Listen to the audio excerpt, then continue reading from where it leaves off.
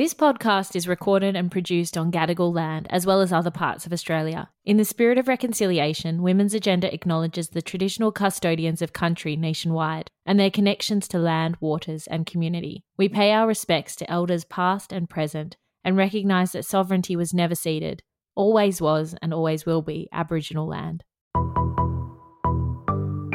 You're listening to It Takes Boobs, a Women's Agenda special podcast celebrating the strength, resilience and grit of women across Australia. Through this series, we challenge the typical sexist trope of it taking balls to get big things done.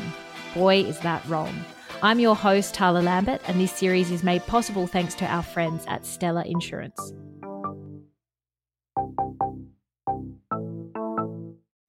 Former Matilda star Sarah Walsh is the head of women's football, Women's World Cup legacy and inclusion at Football Australia.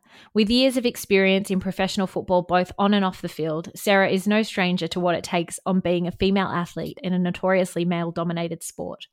We know gender equality in sport is vital, so why aren't we there yet?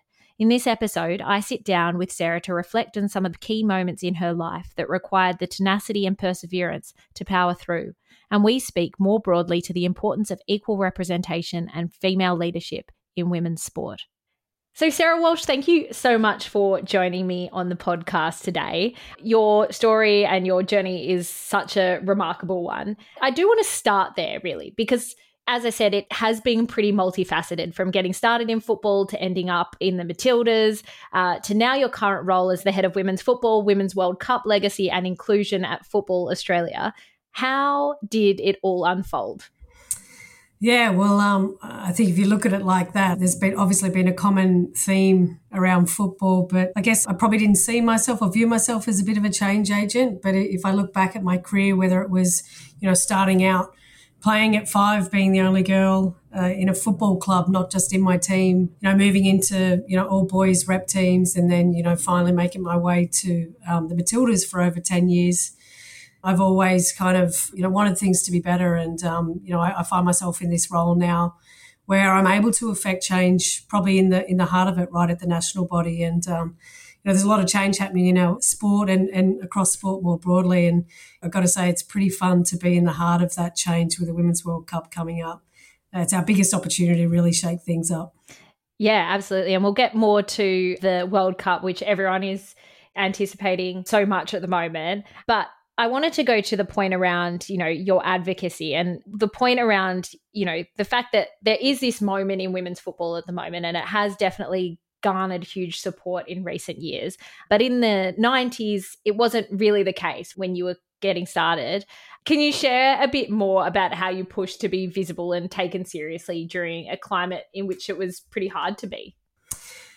Yeah, I think, look, I do look back at, I've learned so much since my playing days. As a player, you get this unique kind of opportunity to really, you're an individual contributor, right? And yes, you play in a team, but ultimately, day in, day out, you're thinking about what it is you need to do to be able to contribute to a broader collective vision, which is, winning, whether it be through a club or a national team. And you're very process driven because, you got 7 days before a match and it's one foot in front of the other. And, how do I build on my strengths? And I think being a former player and having spent a large majority of my career in the high performance environment, I've been able to take away those learnings around, high performing teams, understanding how to work under pressure, to problem solve, aside from all the really great things that sport bring around commitment, dedication and, resilience, which I've got a bit of a view on now around resilience.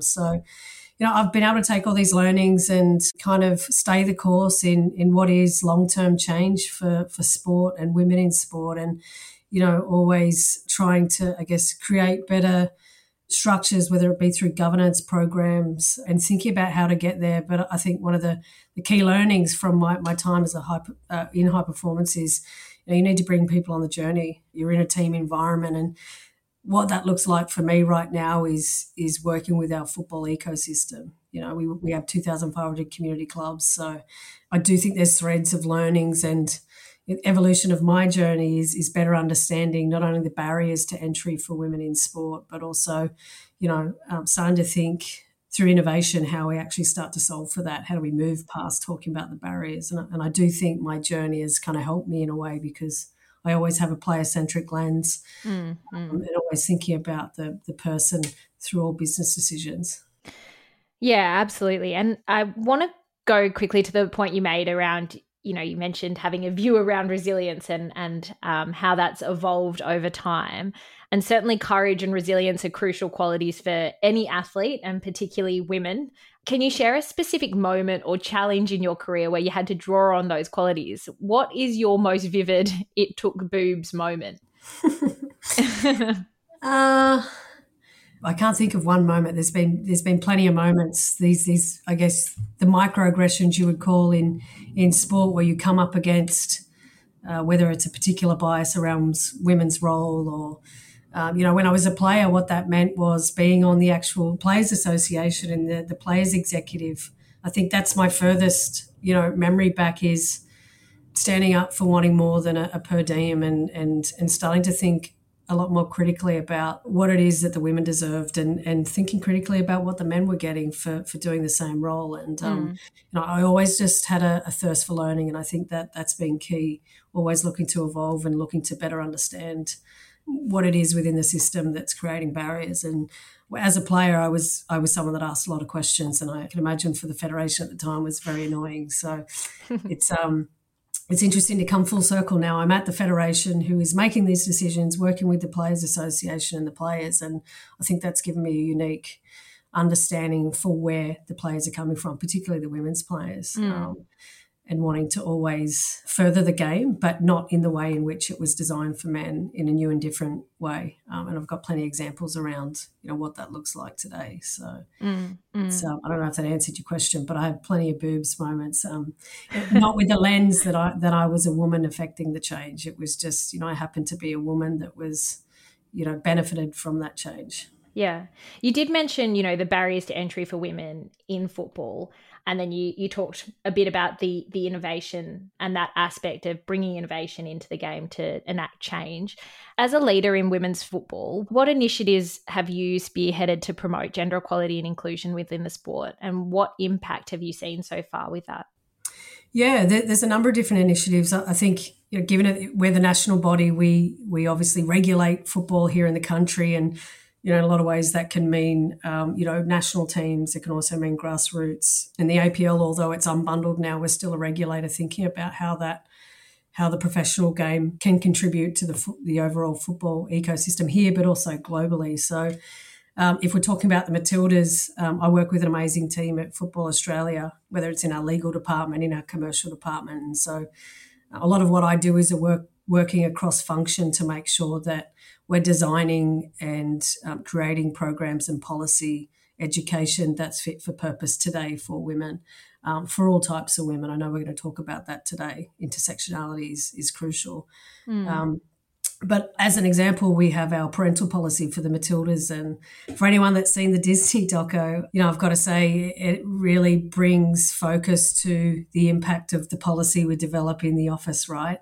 It now makes sure that a parental policy that's fit for purpose for a woman working in our office is not fit for purpose for an athlete that's re-entering the sporting pitch. And so there's many different parts to it. There's, pre-pregnancy, during pregnancy, and post-pregnancy coming back into football. And there's a number of different mechanisms within that, not only support them financially, but, how do we have to rethink the high performance environment to better include a carer, to account for breastfeeding, to account for the greater support that player would need. And then also thinking about parents and women who actually didn't carry, but also, thinking about what that looks like for a secondary. So we actually have two of those players in our team at the moment. And ironically, through this policy, our high performance environment has been enhanced. And our coach talks about that actually, because they can be quite intense environments, and particularly in tournament mode. And having a child around really brings perspective and allows players to switch in and out of that performance mindset. because a lot of players actually need that and might not know they need it. But having a child around really brings good perspective and, relaxes players when it's not time for performance. So there's a lot of different really great things about it. And we have a number of different programs within the community that we've been working on to make sure that we're giving our community clubs the tools. For a long time, we talk about things at the national level, but our clubs are volunteers. They're supporting community clubs. And a lot of these community clubs have great and committed people, but they actually just need the tools to be able to either, grow their women's participation, women and girls, but also retain. I think one of our challenges is, like all other sports, is retention. Yeah. We have no issue in attracting women and girls, but, through work we've done around our community facilities audit, we're finding out that our infrastructure isn't fit for purpose. So work we've done over the last 3 years has really given us critical insights into what needs to change and what investment we need to be able to fix it. I think that that's a really important point around reforming the structures that exist at the moment, because they aren't family friendly. And we have this expectation that female athletes kind of just get back to it after potentially having kids or having other time away. Everyone has competing life priorities, but, kids is a big one. And then kind of just getting back to basics with it. And it's a really important part of what, Football Australia is doing. Yeah, and it's nice to see that there are a lot more sporting codes that are actually taking that initiative as well and looking to see what kind of reforms are needed rather than just looking at kind of tokenistic efforts. And I think that that's been a massive shift that we've seen over recent years. Yeah, absolutely. Yep. I do want to touch on intersectionality, which you brought up before, but it obviously plays a significant role in women's experiences. How do you address the unique challenges faced by women from diverse backgrounds within the football community, and what steps are being taken to create an inclusive and supportive environment for everyone? Yeah, I think what I have learned is about having the right people in the room when decisions are made. I mean, it sounds so 101, but a perfect example of that is making sure that, in particular, First Nations players, right, and whether that be First Nations women or men, we absolutely need to listen to the lived experience when we're either designing policy programs or education for the football community, and how in which our organisation responds for the current conversation around the Uluru Statement. We're very much guided by our National Indigenous Advisory Group.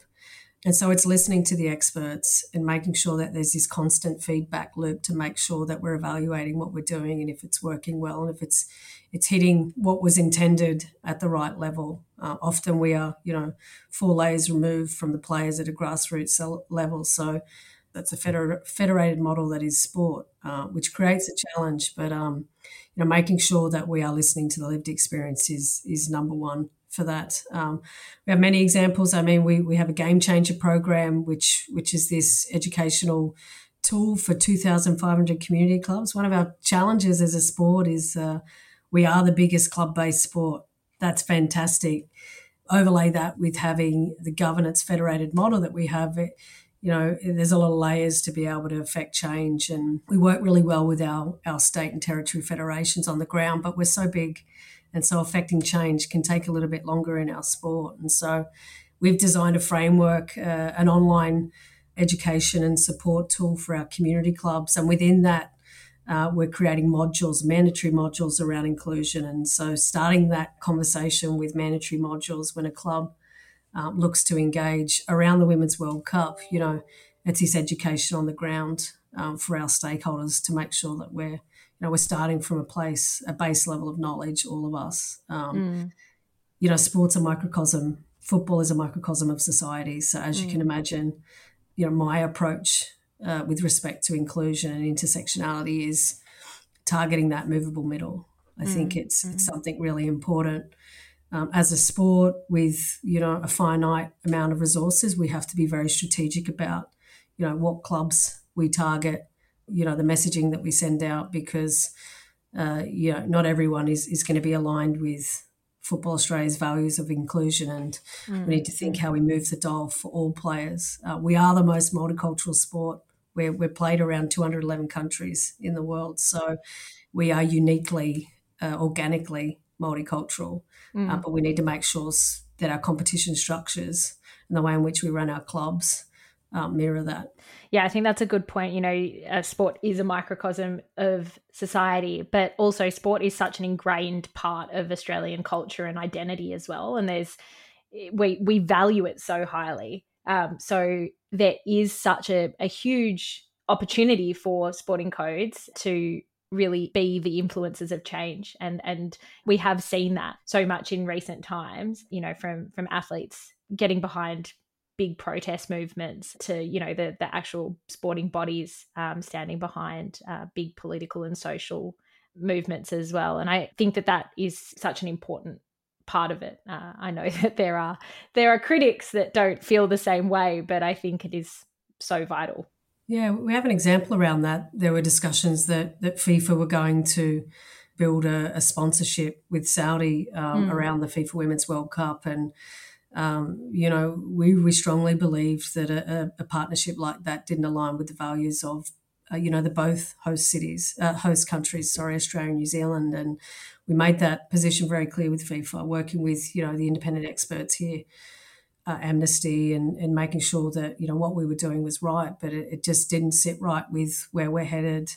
Not particularly with our own legislation in here in Australia, but we think that we can be a global leader around gender equity. We have a long way to go as a country. More broadly, we all understand that the metrics are not good, but as you said, sport has the ability to influence large critical numbers, and that's why government look to sport for to be able to drive social change. And for us, it's not particularly about the social change, although that's amazing because it's a result of the work. But we want to be a game for all. We want to continue to be the largest participated sport in Australia. We are already the club-based sport, but we want that to be mirrored. We want parents to turn up to our sport and not just think about the fact that they're putting their child. I mean, I come from a high performance background, but when I have a 2-year-old, and when I first put her in her sport, I will allow her to choose her sport, which is probably hard to believe. She has to try football. But I think it's important that we think critically about what the sport offers at all levels, because if she's good at that sport, there might be a cap to her reaching her full potential, and we're going to fully understand what that looks like. And I've got to say our sport provides some pretty unique opportunities. I mean, if you look at the life of Sam Kerr, look at the life I lived, that was 12 years ago. I've been to over, 60 countries playing for my country, and, much more worldly as a result of that. And, I think it's obviously taught me the unique values that we receive and skills from football. But, going to the Olympics and a World Cup, and also being able to play here domestically if I didn't want to travel, so many options. And I think that there is quite a solid chance that your 2-year-old girl is going to be pretty adept at sport. We'll see. I would say. I mean, talking about it takes boobs moments, what kind of courage did it take for the players, the Matildas, to come together and kind of fight against that decision for the Saudi sponsorship deal? Yeah, it was. Look, it was definitely a business position. It's an interesting one. And I understand this completely. Having been a Matilda, we never really speak on behalf of our players. That's up to the players. But it's something as an organisation that one didn't align with our values, but also two, it didn't align with the vision and what we were aiming to achieve, which was 50-50 in gender participation.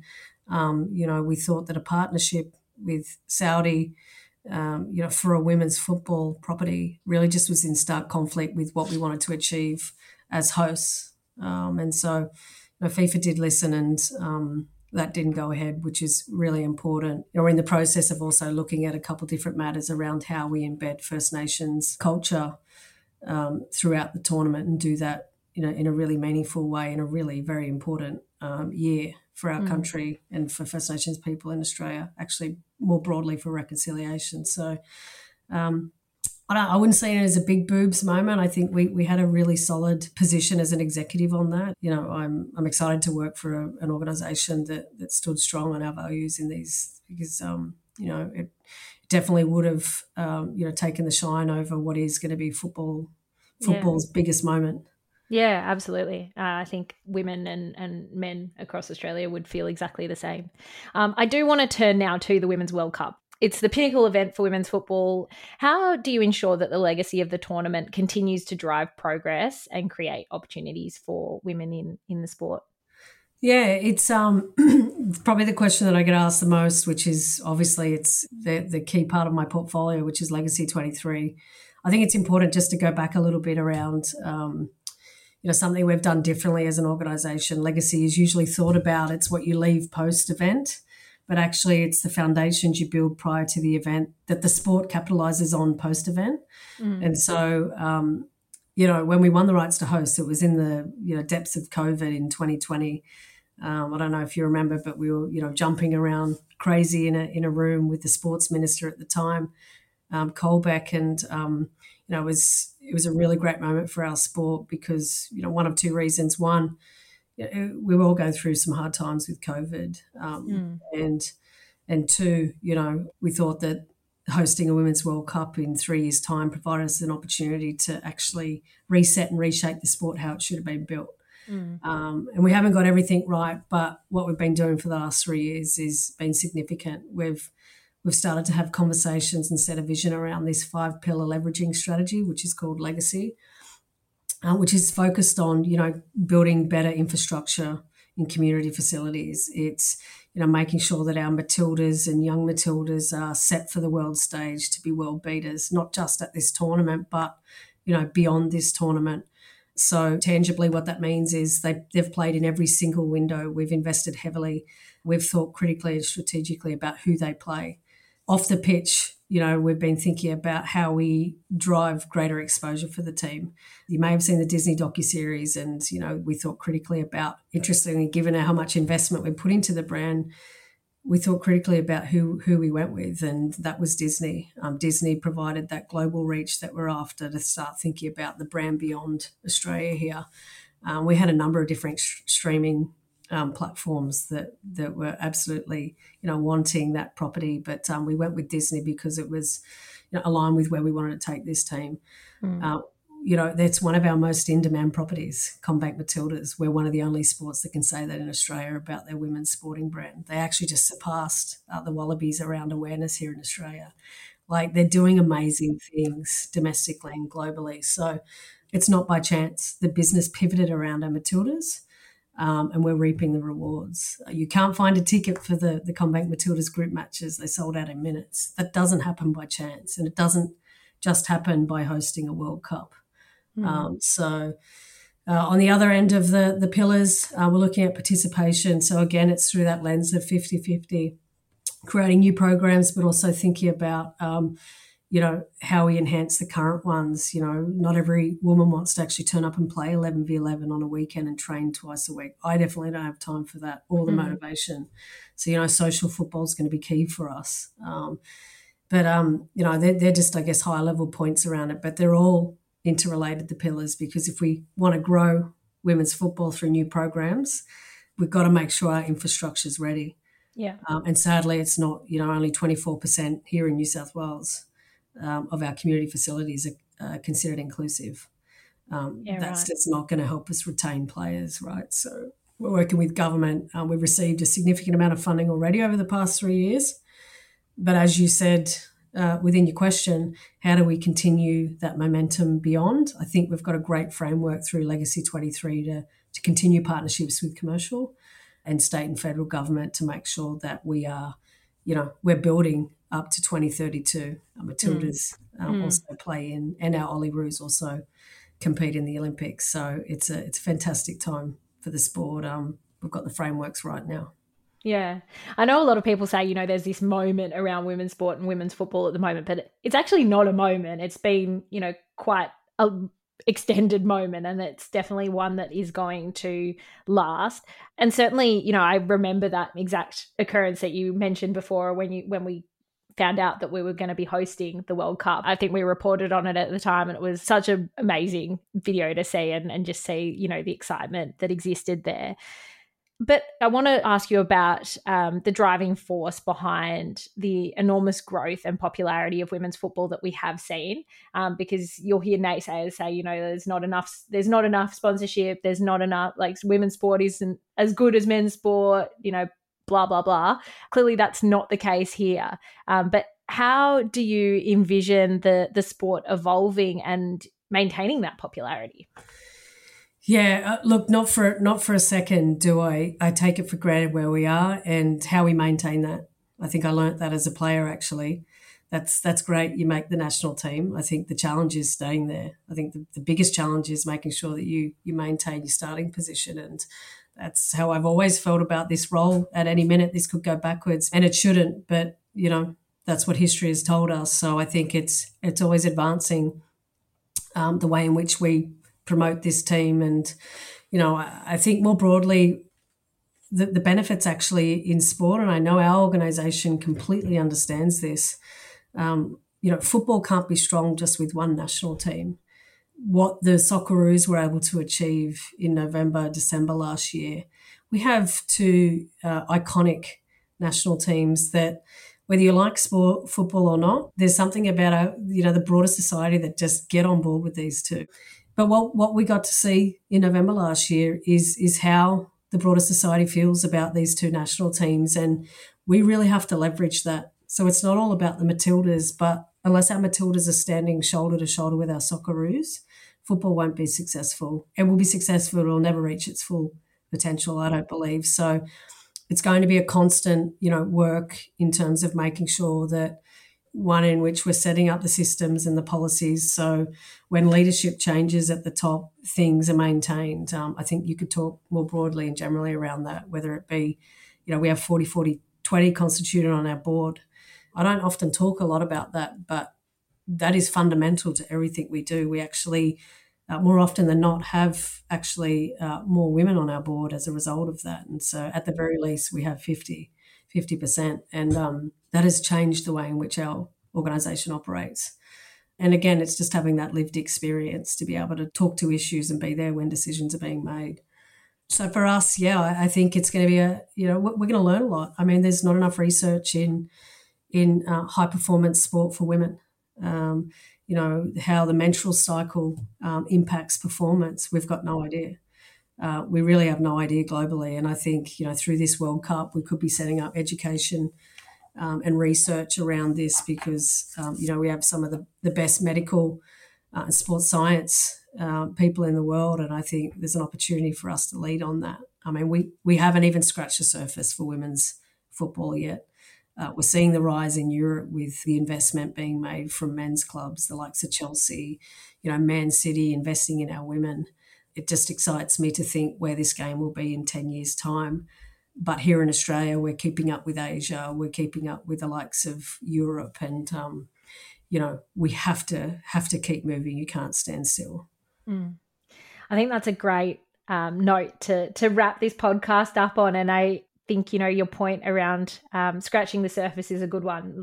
There's obviously so much work that's being done at the moment, and people like you so heavily involved in reforming the sport and our culture around this, and making sure that it is an inclusive arena for all women in the future. And I want to thank you for that, because it is such a massive effort. And also, just how influential the Matildas have become and the capacity for them to be role models in so many little girls' lives. It's huge work.